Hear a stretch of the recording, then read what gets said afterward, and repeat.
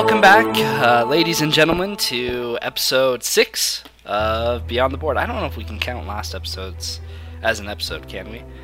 This might be episode 5. It was your solo moment, and I'm going to give it to you. You're like the queen you are. Alright, cool. Say this Wait, you did a solo moment? What do you mean? Yeah. Oh my god.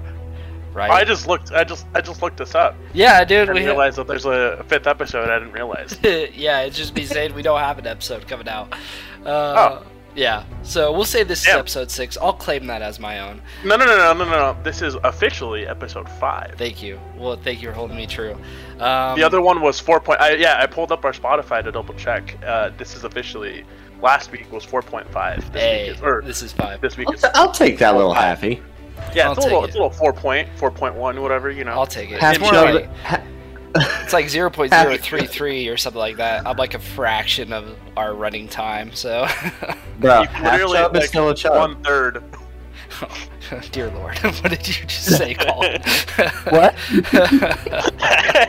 And that is a perfect segue into the class we're talking about.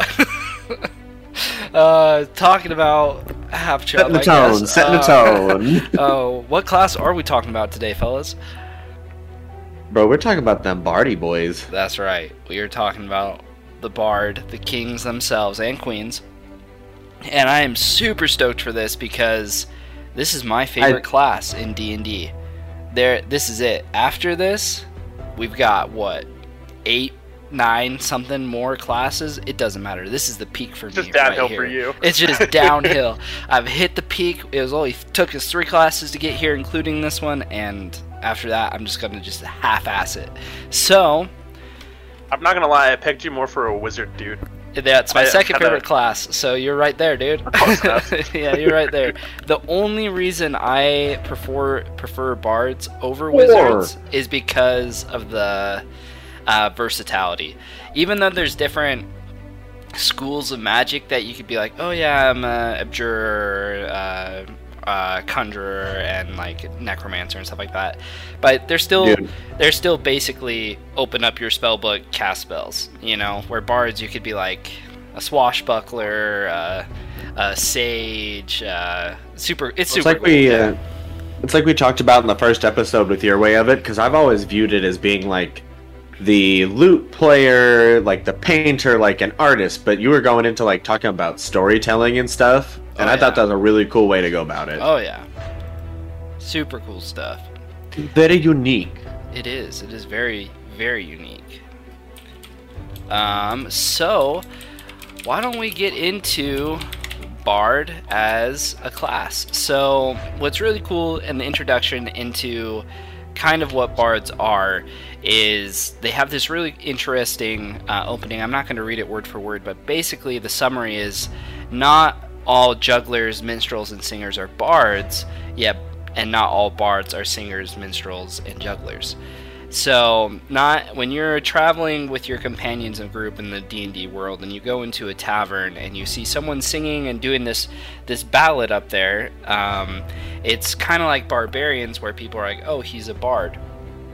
Whereas noble people and social people within populated cities will think of any nomad as a barbarian, but that's not necessarily true. Bards are anyone who can recall words of power from music and stories themselves, which is kind of cool. It's actually a pretty rare thing in the D&D lore, which is kind of cool. It's like a true bard is rare, but minstrels and storytellers aren't. So it's kind of cool to actually call yourself a bard in that kind of setting.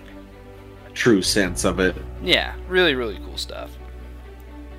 Well, that kind of goes into which I'll talk about later, like the acolyte background for it. It kind of makes you more of a religious knower of tales, which, like you were saying, it's just a pass along of history through whatever means necessary. Right.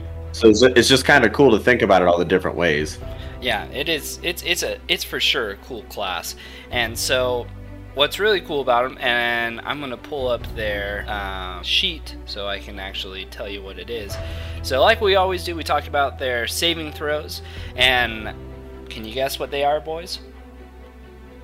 Charisma. What's charisma? For sure, charisma and dexterity. And this kind of makes sense, charisma, obviously, because to captivate an audience, whether you're singing, playing a song, it's all about your swag. And so whatever you could do to captivate them and bring them into what you're trying to sell, that's why charisma is a saving throw for a bard. It's also their number one dumped skill. Second one, can you guess? Dexterity. I think you said it. I was going to say you said it. You already said it was Dex. Oh, well, you know I'm tripping. I'm drinking Diet Coke over here. Things are giving out. That's the dad brain. Yep. Drew's tripping off the juice. He's tripping off the juice. Freshly mowed lawn in the backyard. Sipping the Diet Coke. Life's good, Oh man. God, he's peak dad. Somebody please cue American Pie, please. Okay. Oh my God. I don't think we have the rights for that. Oh, sorry. So, yes, dexterity. And the reason I think for this is a lot of bards will use, like, pizzazz, like juggling, or knife throwing, or fire breathing, or, like, sword dancing. And so there are a lot of different components that makes dexterity very valuable for them. And on top of that, a lot of bards kind of duo and will go into this as spies, and so they need to be very dexterous inside a hand and stuff like that too.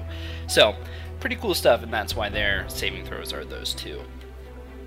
Plays into the stereotype, because to be a bard, you got to be really good with your fingers and really good with your tongue, if you know what I mean. Yep, that is. We get into the flip side of bards. That is very true, because with high charisma becomes some dangerous waters to traverse. And we like to rock the boat, if you know what I'm saying. Yeah. Yes. So you can keep trying to steer us away, Drew, but it's bards. We're sticking with it. I just better accept it. I need to just pound this Diet Coke really fast and just get Listen, I just had to say it. We were all thinking about it. I was gonna say we're talking about bards. It was a matter. I'm surprised we've kept it. No, I started off with the half chub thing, so I went into it. I couldn't hold it together. That's all good. Neither can bards sometimes, you know. So, after going over the class this week, what kind of features stood out to you guys? For me, it went with the subclass I kind of gravitated towards. Okay. It's a College of Creation, and you have the ability, it's a mode of potential, and you can create or animate any object. And then you can make it fight for you for an hour after a certain level. Like, it's just so cool to think of it. Like, people know you around town as you make you make shit dance around when you're playing music. Then all of a sudden you use it in a fight and it just becomes a menacing thing. Yeah. Yeah, College of Creation is definitely cool. I've looked into that a little bit. I almost played a College of Creation bard not too long ago. And before we dive into subclasses, there is one thing that we need to address, and what is the bread and butter of the bard, and that is the bardic inspiration. Oh, hell yeah. For those who don't know what bardic inspiration does, it does a whole myriad of different things, but it's basically, as a bonus action, you can inspire your party. And so at level 1 you get a d6, and whenever you inspire someone, they get this bonus d6 of inspiration die that they can choose to roll with skill checks, ability rolls, and then some subclasses let you roll with attack rolls but not damage. So it's just basically a bonus, and it's cool because it's like blessing. Yeah, it's written in a sense where it's like, as a bard, you inspire them, and when a player rolls the dice and gets like a 12 and he's trying to like deceive someone, and he looks to the DM, and before the DM says whether this is a success or a failure, he can then choose to roll the dice. So it's like you don't have to decide before you see the result of the roll, so it's not like a waste. It's a pretty cool ability, and that's like the bread and butter of bard. And then they get a whole bunch of other things that helps out with party. They get like Song of Rest that helps heal people, kind of soothes them while they're in and out of battle. When they roll a hit die, they get to roll an extra d8, I think, at the start, and then it improves up to a d12. And the coolest thing about bards is they know how to do everything. They get Jack of all trades at level 2, which you get to any skill that you don't have proficiency in, you get to add half your proficiency bonus to. So, Dude, they're a busted they class. are I love legit bards. a jack of all trades. They literally get one of the most busted abilities in the entire game, which only rogues are the only other ones who get it. They get expertise. Yes. Yeah. Which lets you double your proficiency bonus. Yes. So it's like well, I guess for it's a specific ability check. Or no. It's let me read that again. So yeah, you just pick 2 of your skill proficiencies, and you're like, yeah, I'm just naturally really good at that, and you just double your proficiency bonus. Yeah. Which at like level 10 is like automatically a plus 10. That's like cool. I just automatically roll a 10. Yep. And that's Minimum. why rogues will roll like 30 plus on stealth. It's because of this expertise thing, which is just nuts. Expertise is so busted. It's so fun. And I'll get into it in the next little segment, but like there are backgrounds you can stack on top of it where it gives you +2 on top of that, +2 other skills that you can pick and choose. Like, you can stack the shit out of a bard to just be a powerhouse of a player, damage, support, whatever you want to play. Yeah, it is super cool. And I remember when I played my bard, I put expertise in, like, I think I chose stealth for one of them, and the other one was just persuasion. And dude, I was talking my way out of everything. It was so Is that fun. the bard you played in the pirate campaign, or is that a different one? Oh yeah, the pirate campaign for sure. Yeah, that was a very fun bard to see. Yeah, yeah, it was. What was it? Was your name Jackson? Jameson. You were so Jameson. close. Jameson, I remember Dude, that one. Yeah, To call back 1.5 years ago off the top of the dome for Yeah. a stoner, that was that was impressive. pretty close. No lie. And Was it really that long ago? Shit. yeah, dude, Yeah. it's been a minute. That was beginning of the pandemic, my friend. Yeah, virtual D&D. Not my favorite, but hey, we still needed to play. The show goes on. As the bards do say. But yeah, expertise, so strong. And there's a bunch of other things that they get to. Counter charm, which is exactly what it does when any of their party is being manipulated. They get a bonus to counter charm that bards can try to dispel it. Really cool stuff. And then they, at the very end, level 20 ability, they get superior inspiration. I believe what it does is every time they roll initiative, if they're out of bardic inspiration, they automatically get a bardic inspiration. So As hell. they pretty much just never run out, and bardic inspiration gets up to D12, I think, which is just super dope. So that's the bread and butter of bards. Awesome class features. But now let's get into the subclasses. This is what we're really all about here. So Colin, why don't you've already spoken a little bit about creation. Anything more you want to add there? Just a little baby bit. Maybe Yeah, like a good little 10-minute blurb. Throw it in there. Well, baby. we only talk about Lil Baby, not Doe Baby. No, I didn't even bring that up. Anyway, when you're first looking at the your character sheet when you're trying to build a bard, that should be a store. Build a bard. Build a bard. The best backgrounds you can go with are a courtier, acolyte, and the bounty hunter, which like you were going into playing that kind of stealthy back alley kind of shady character. Yeah. But when you're playing the courtier, you get a proficiency on insight and persuasion, which as a bard, you're going to be persuading left, right, and center, and it's kind of handy because you're the talker of the group. More likely you'll end up be doing like all the talking.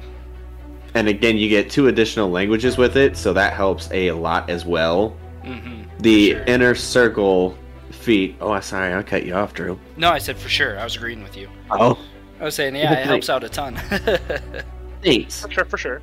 And the feat with that background is you get the inner circle with kind of party agendas. You have a guy for everything type of player. Like, Yeah. no matter you can get in with shit. For sure. And they're just, yeah, like you said, adding 2 more languages to it. I mean, being able to talk your way out of Elven and Orcs conversations as well as Common helps out a ton. I was gonna say, like, I feel like out of all the all the sessions we play, Elvish and Orcish come up almost all the time. Yeah. Or Dwarvish. I would love to see like a statistic on like the language. What languages are used the most? Yeah. Because when I first started playing D&D, I thought like Celestial and Abyssal would be dope as fuck to use, but you never hear it ever. Yeah, like when are you gonna run into a Celestial? You know, like commonly. If you are, you're fucked. Yeah, right. Or it's just so random, you know. And like I'll have to review like what Celestials are, but the only thing I think of are like angels and like gods and stuff. So I think like it's above primordials. yeah, just super intense stuff. So. And then, like I mentioned before, with the Acolyte, you're more of the religion-centered character, boosting religion as well as insight. And instead of being like with the rich, like nobles of the town, it's more of the high courts, like the people that need blessing, the local clergies, shit like that. Mm-hmm. And they actually set up your party if you're in town where like a local clergy is of your deity. They give you healing, assistance within moderation, because it's a church. They're not going to give you just like all the gold they have. Right. Then the last background is the bounty hunter. Like you were talking about, it gives you the proficiency in charisma, so you can be deceitful, and it gives you proficiency in either deception, insight, persuasion, or stealth. And as a bard, you can use that in so many different ways. And the kind of in you have with this class is you get the more of the underworld and the high society that do the shadier dealings. Then the top 3 races you go and get into are the Aesir, Tiefling, and a Half-Elf. The Aesir... Like joke. Aesir, Tiefling, and a Half-Elf walk into a bar. The Aesir is a good choice because it gives you +2 to that charisma. Several different sub-races, which gives you a +1 to like a bunch of different stats, just depending on which way you want to go with it. As well as Dark Vision, Healing Hands right out of the gate, Light Bearer, and Celestial Resistance. Oh, that's kind of... Yeah, Celestial, right there with the Celestial. But the Resistance to Celestial is nice because it deals with Necrotic and Radiant damage, which you will bump into a lot, especially if you're getting to the cave diving and shit. Oh, for sure. And Tieflings are good because they give you the resistance to fire, which anything can catch you on fire, unlike if you bump into acid, drowning, things like that. Like, literally, you can just bump into a torch and you can catch fire, so it's nice to have that little resistance. And they have that +2 to charisma as well as intelligence, which isn't super important, but if you want to have proficiency in anything to do with intelligence. And to finish off the races, we have half-elves, which in my opinion are probably the best go-to beginner race. Because like we were saying, how you can just kind of pick proficiencies, you get to literally hand pick them, because you get the +2 to charisma, as well as +1 to an additional 2 ability scores of your choice, and skill versatility, which lets you pick whatever 2 skills you want proficiency in, so you don't even like have a small list to pick from, or you get the set too. Like, you can just pick whatever the hell you want. Yeah, that's cool. Dark Vision, stack on an additional language, as well as Common and Elven, and like we said before, you're gonna bump into that a lot. And to top off, you got advantage on saving throws against being charmed, as well as you can't be put to sleep by magical means. Yeah, half-elves and elves are dope, especially with that feature. And they don't really need to sleep, they just go into like that meditation state. Yeah. So, it's a bonus to it. Yeah, really cool stuff on some advice on how to move in, like when you're creating a bard and stuff. The subclass, now that we did creation, the one I picked was the College of Lore. This, I think, is a busted class. I was reading over it. That was honestly my tie for first pick with College of Creation. And the reason for this is, first of all, right when you pick it, you get bonus proficiencies. So, on top of expertise, jack of all trades, you also get, when you join the College of Lore, you gain proficiency with 3 skills of your choice. So, Jesus. Yeah, just extra skills, and they also get cunning words, which is the coolest feature. You know, you pretty much just learn how to wit, distract, or confuse, or otherwise sap the confidence and competence of others around you. So you could use it as a bonus action to throw people off guard just by yelling profane things at them. And I love, reading over this, it just reminds me of Scanlan Shorthalt from Critical Role, and it's just it's so funny, this cutting words, and it can actually be super detrimental to a lot of situations. The reason why I chose this was because they get additional magical secrets at level 6, which they get to choose 2 spells from any class. It doesn't matter what it is, and as long as they can cast it, they can choose it. Which is I'm so sorry to cool. tangent. No, go for it. You guys have never watched Dimension 20, have you? I haven't. Yes. What do you think? Come on. I forget that you have one. Buddy the Elf is an icon. Not the elf, Buddy the Gnome. Buddy the Gnome. Yeah, Buddy the Elf is also an icon, though, for different Buddy reasons. the Elf is an icon, but specifically when it comes to Dimension 20, Buddy the Gnome But amazing. talking about cutting words, they played a story called Unsleeping City, where short and simple, like, magic just exists and it's in New York, covered by the Umbral Arcana. There's one character who's a bard, and she uses cutting words. She's like a thespian. This alligator tries to attack with someone in her party. It misses, and her cutting words were, "You're ugly, you're never gonna make it in this city, get the hell out of here." And the alligator starts crying and runs away. Alligator tears. Nice. Dude, like... Funny because literally in the previous season, they're doing a, what if John Hughes directed a D&D campaign for Fantasy High, and there's one where he calls out one of the, video club dudes for being an incel. Yeah. It's she's like, do you think that women just deserve to have a girlfriend? What do you have to offer these women? You're not even cool, dude. No, it's not even cool. She's like, maybe go work on yourself and make yourself a little bit more interesting. Yeah. And then the entire crowd is just like, it's Oh not my like she God. casted Vicious Mockery, but I think she casted Vicious Mockery. So, yeah. Alright, that was that. No, I appreciate that. It's on my to-do list. I need to finish the first season of Critical Role, and then I move on to others. Critical I know, Role is right? like Naruto or One Piece. It's just got so much. It's got so much to it. And also, I also listen to the Adventure Zone. I don't know if you guys know that one. Oh yeah. Yeah, I love the McElroy brothers and family, so There's an off season because every other season of Dimension 20 they do a guest cast, Yo. and the McElroy brothers are in one for Tiny Heist. Oh, nice. It's really funny. It's like a Toy Story-esque story. Oh, that's cool.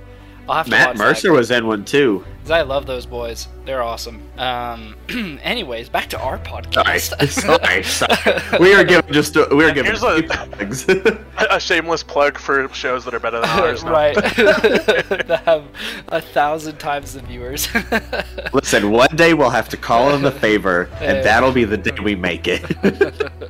But yeah, that's the reason I chose College of Lore. I think it's so cool. I think next time I will choose College of Lore, and I have a kind of cool backstory to do that we'll talk about in the end here. But what about you, Juan? What was your college? Mine was, I've talked about this before, so I just, as someone who grew up watching scary movies all the time with their older brother, it's what bond, well, movies just bonded my family, but scary movies specifically, when my brother and I shared our room in New York, we had a bunk bed, and I was that weird 4-year-old watching Nightmare on Elm Street, Scream, Child's Play, you name it, I was watching it. Should not have been at that age, but I was. That's awesome. So, when they dropped the Ravenloft book, I'm forgetting what it's called. Oh yeah, you But were with all talking about all the additional spooky stuff, they dropped a bard subclass that I will play if I ever decide to play a bard. It's College of Spirits. With the College of Spirits, it's less about, because everyone thinks bards are oh, you play a lute or an instrument or whatever, toss a coin to your witcher type. Go lucky guy. This one's you're a not fortune teller, but you're it's what's the word I'm looking for? You read the bones. Yeah, you're is it a psychic? I'm forgetting the term. A medium. Yeah, thank you. You're essentially a medium, and that Sorry, plays in the middle of into your medicinal powers. things. No, you're good. You're pretty much on the power. So pretty much you have to pick a spiritual focus. So instead of carrying around a lute or something, you're carrying around it says either a candle, a crystal ball, a skull, a freaking Ouija board, Oh, you're that or guy. or a tarot deck. You're carrying around one of those, and then that's your bardic thing. And so instead of using bardic inspiration, you have this ability. Oh, on top of that, you have an ability called Tales from Beyond, where you literally channel the spirits of old warriors and old adventurers, and they tell you their tale, and then you then gain the ability, instead of giving someone bardic inspiration, you can then channel that spirit who told you their like life story and channel their skills into like so a party cool. member. It sounds so cool. So like there's like 12, like one of his like Tale of the Angel, the target regains hit points equal to 2 rolls of your bardic inspiration die plus your charisma modifier, and you end one condition from the following list affecting the target: blinded, deafened, paralyzed, petrified, or poisoned. There's like Tail of the Dragon, the target spews fire from the mouth in a 30-foot cone. Each creature in that area must make a dexterity saving throw. Imagine being the person that flame threw out of. Or you take fire damage equal to 4 rolls of your bardic inspiration dice on a failed save. So if I'm a high-level bard, it's a D12, 4d12 that you're taking of fire damage. Imagine like being the warrior that's like up front, and your bard friend is just like eyes roll to the back of their head, and all of a sudden you're spitting fire. I also would love to see the surprise. What the hell is happening? But it's like, I don't know. It's such like it's a cool spooky vibe. I have 100% am planning on playing this if I ever play a bard, of just being like the spooky bitch. When you play a bard, come on. Yeah, exactly. Come over to the light side. I will be College of Spirits. I will be the spooky bitch of the group. We're doing the version I'm gonna charge from high school where it's just like, it's not if, it's when. I'm gonna charge my crystals on the full moon and then give you a reading. Hey. And align your chakras, and then I'm gonna, channel spirits to then fuck up my enemies. No cap, you sound like my mom. Hey, your mom is a lovely woman, and in comparison to her, I'm about it. I love my mom too. Baron is a treasure. But for sure, she's charging crystals somewhere to fix people's chakra. For sure. So. Do you remember when your dad tried to convince me I had a parasite in my brain? Oh yeah, my family's on some wacky stuff, man. You have no clue. I was like, no, I just have chronic nosebleeds because the inside of my nose gets really dry. And your dad was like, no, there's a parasite in your brain, 100% confirmed. And I was like, Drew, cool, thanks, Mr. LeBaron. I feel like you can relate to this because I say this all the time. I do not know how I ended up the way I ended up having the parents I had. Oh, dude, same. I'll tell you, I have to say one thing. I tore my meniscus in my knee in a dance battle in a church party when I was a kid, okay? I was breakdancing and I slipped on a plastic Solo cup and my body went one way and my knee went the other way and I heard it pop. Anyways, disgusting. Hurt so bad. I remember the next day I couldn't walk, obviously. My meniscus is this little, I'm not going to get to the anatomy. It pretty much folded like a pizza roll, okay? Oh, God. And I've never heard that expression before. I don't know if that's a thing, but it for sure folded like a pizza roll. And I was telling my dad about it. He's like, you know what, son? If you just have faith, the Lord will heal you and you will walk. And I was like, Dad, you're on some crazy stuff right now, man. Take me to the hospital, bro. 10 minutes later, I'm like, Dad, it didn't work. We need to go. I prayed. My divine inspiration was not there. And that was when I decided I was never going to be a cleric. So, but yeah, kind of a fun side note. And so this brings us to our last portion of it. What would you guys do as your backstory when creating a bard? I'll just write my backstory right now. Yeah, dude, throw it out there. Do it. I would do. This is for when I play my bard of College of Spirits. I'll probably make him like the weirdo. Okay. So like, yeah, he's got high charisma, and so like maybe,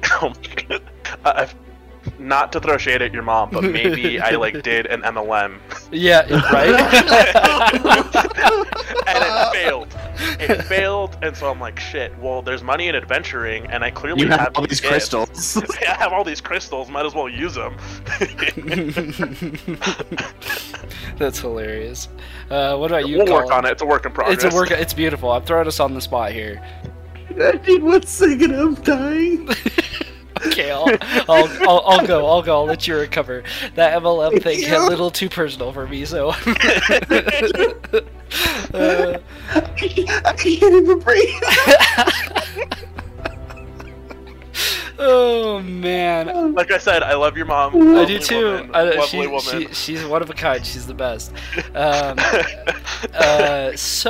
What I would do, I've been thinking about this a lot lately, especially because this is my favorite class for sure I will play multiple bards in my future. And so the very typical thing of bards is like they're this young adventurer, they're just fresh learning all these songs, stories, whatever, they're going out on adventure. And how I would do it is it's this older guy, right? He's 65, 70 maybe, human. He's done his adventuring in his past. All his friends have died from it, the long times of adventuring, and like he was just on the road so much as a bard, had lots of lovers, but never settled down and got married. And so at the end of his life, he just kind of does the same routine. He's no longer a singer story writer. He put the loot down and bought like a small cottage in a city, and as he's at like a local inn, he's almost coughs up his morning porridge because he just heard another just awful tale from this storyteller who's trying to entertain everyone. And he remembers, these are not the lines I learned. He's butchered like 6 stories so far. Like, this is awful. This cannot be the lineage I left behind. And so, having nothing else to do, he gets up, he limps away, grabs his coat from the coat rack, and goes to the empty home where he has only trinkets of long memories past, and he grabs his dusty loot case and thinks, maybe there's still a story I can tell. And so starts the last tale of Bronze Greybeard as he leaves. Oh my god. So that's something I will play in the future. This old bard who is no longer charisma in the sense that he's super this man just knows the game. Passionate or anything. He's the storyteller who knows it correctly, and his charisma comes from the moving people that he can do, not the wooing. You know, so the passion. So that's what I would do for sure. God damn, you're making me follow that up? Sorry. I have to point out Drew's commitment as Bard being his favorite class, where Drew has never played a Bard that fucks everything. Yes, I know. Thank you. he looks for every other opportunity. Specifically to leave it to Drew to find fuck. the loophole. It's like all your bards are asexual, right? It's they're just like none of them. They're just feeling themselves, dude. Dude, they're just trying to. Honestly, there's nothing wrong with that. That's why I'm commending him. Oh, thank you. It's so easy to just be like, yeah, my bard fucks. You're right. And Drew's don't. Yeah, and I've sat at tables with the horny bards, and they're super fun. Don't get me wrong; like I get a huge kick out of it. I'm crying. There's sometimes. some people that overdo it, dude. But it's very overplayed, I think, and it's just not my style of things. You know, like I'll tell a dirty joke here and there, but it gets overwhelming. You know. Well, that's the thing. Like, if you don't do it with flavor, like it's just kind of not funny. Right, and like I don't know, I'm not gonna say it. But I mean, it's also just dope to play against type. It is. Like, it's cool stereotypes, yeah. But like D. Playing against type is fun. Yeah, like D. Yeah. Like your cleric. Like yeah, that was the best. I feel like D would fuck if he had the ability to. Yeah, the dude's too focused on other things. When you've got literal death behind him, you know, how can you focus on anything else? when you're the little personification of death, do you fuck? Does death fuck? That is some deep metaphysical stuff that we can't get into with this. Because there's a line, probably. I don't know. Colin, what's yours? I don't know if we've ever crossed it, but we'll find it. My background is to go from Drew's serious dope-ass background. I like playing my bard like the best bard of true history, Jack Black. When I think of bards, I think of this guy who just fucking loves music, loves the attention, and he is good at his craft for no other purpose but being the center of attention. Like School of Rock vibes. Exactly. Like when he writes that song, like the Rent, this is way hardcore. Yeah. Like that is this guy. He just goes through like the easiest shit in life, but then he just writes these amazing songs where it's like, man, this guy's been through some troubles. Bro, and but that meanwhile, song, he's just like a drunk bastard. That song is so relevant right now, is it not? The Red is so hardcore. I feel that in my soul, bro. But if you've ever... Dude, this is a deep cut, and if anyone of our 100 maybe fans, if you know this game, there is a game that Jack voiced where he was pretty much a barbarian, that carried around an axe guitar. Oh, what the fuck was that game called? I think know what you're talking about. I've played it. It was something metal. Hollywood Video. It was something metal. Yeah, not no, me. I think you're thinking of Metalocalypse, which is a TV show. Brutal Legend. Also great. Brutal Legend. Thank you. Brutal Legend. But yeah, no, like that's kind of what I think about when I like to play the bard. Just like you go around, getting into these misadventures, just kind of doing your own thing, then making music out of it. Yeah. Like you're probably not the most qualified to go on your adventures, but you're definitely the most qualified to. Sure. Oh my god, you're just D&D Tenacious D. Pretty much, dude. There you go, dude. I'll take it. I'll coin it. Yeah, Fuck it. bro. Yeah, so there's so many cool things you could do with Bard. To end us, I've talked about the lore with them briefly in here, and I'm not going to get super in depth with it because it's pretty well known. So, like we do, we talk Give about me the best player. We talk about the famous Bard, and so there was a lot. And the one I'm going to bring up briefly, his name is Deacon Scalesinger, and he is a kobold bard, and he is very prevalent in the Neverwinter series. He comes up and pops up in there quite a bit. Anyways, he was in service, enslaved to this dragon. I think it's the dragon's name was Timofar and Tamofarar. That's what it is. How could I not pronounce that the first time, right? And the D&D names are super easy. Seriously. Anyways, he served him pretty loyally, and he was like very close to the dragon, but he hated his life because like a kobold life in service to a dragon is very much looting, raiding, hoping your dragon overseer doesn't eat you. You're the worker, Anne. Yeah, so he got close with the dragon because the dragon would let him sing and tell stories, and it was kind of a unique as a kobold, you know, they're not really like that, and so he convinced the dragon that if he like got this artifact, he was able to trade it with the dragon for his freedom. And so he did, and he ended up going on adventures with this very powerful wizard for a little bit, and eventually settled down in Neverwinter. And he opened up a shop where he sold all his trinkets away from his adventuring, and he became very, very famous and well known as like this very kind and very powerful bard, that even so much they named a street after him in Neverwinter. It's called the Deacon Street. So it's kind of cool. He actually took place in the Underdark Escape from the Abyss, I think, and he helped defeat Mephistopheles, the archdevil. So it's kind of cool. Sounds like a cat. Yeah, so he's pretty much a baller. And he inspired a generation of bard kobolds, so who look up to this Deacon Scalesinger as like the first who pilgrimed to pave the way for this dragonkin to not be the typical fighter, looter, rogue, but to share their song in their hearts, which is really, really cool. And so that's Deacon. He is our famous character for bard, and boys, do you think that Deacon ever fucked a dragon? Possibly. I gotta end us off on the most important note. That's true. Take it away, bro. I gotta ask the question that matters. Did Deacon ever fuck a dragon? He's the most he did famous serve bard under of all time. Fuck, dude. I would say, most famous bard of all so. time. Most bards are constantly trying to fuck dragons. And what's funny is that in D&D lore, dragons can turn into people. So the logistics aren't as hard as you think they are. That's facts. That's why I never Donkey is thought the of that. best. And that's actually what I was gonna segue here. Deacon might be the best bard in D&D, but you know who the best bard of all time is? Donkey from Shrek. Yes, sir. He pulled it off. My brother pulled it off. The dragon didn't even have to transform. He still pulled it off. Yeah. And he had triplets.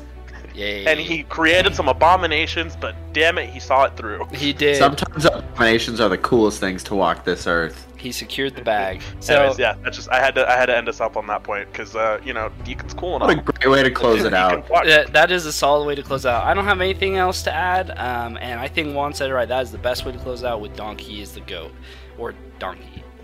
Well played. Anyways, thanks for listening, guys, and we'll see you next week.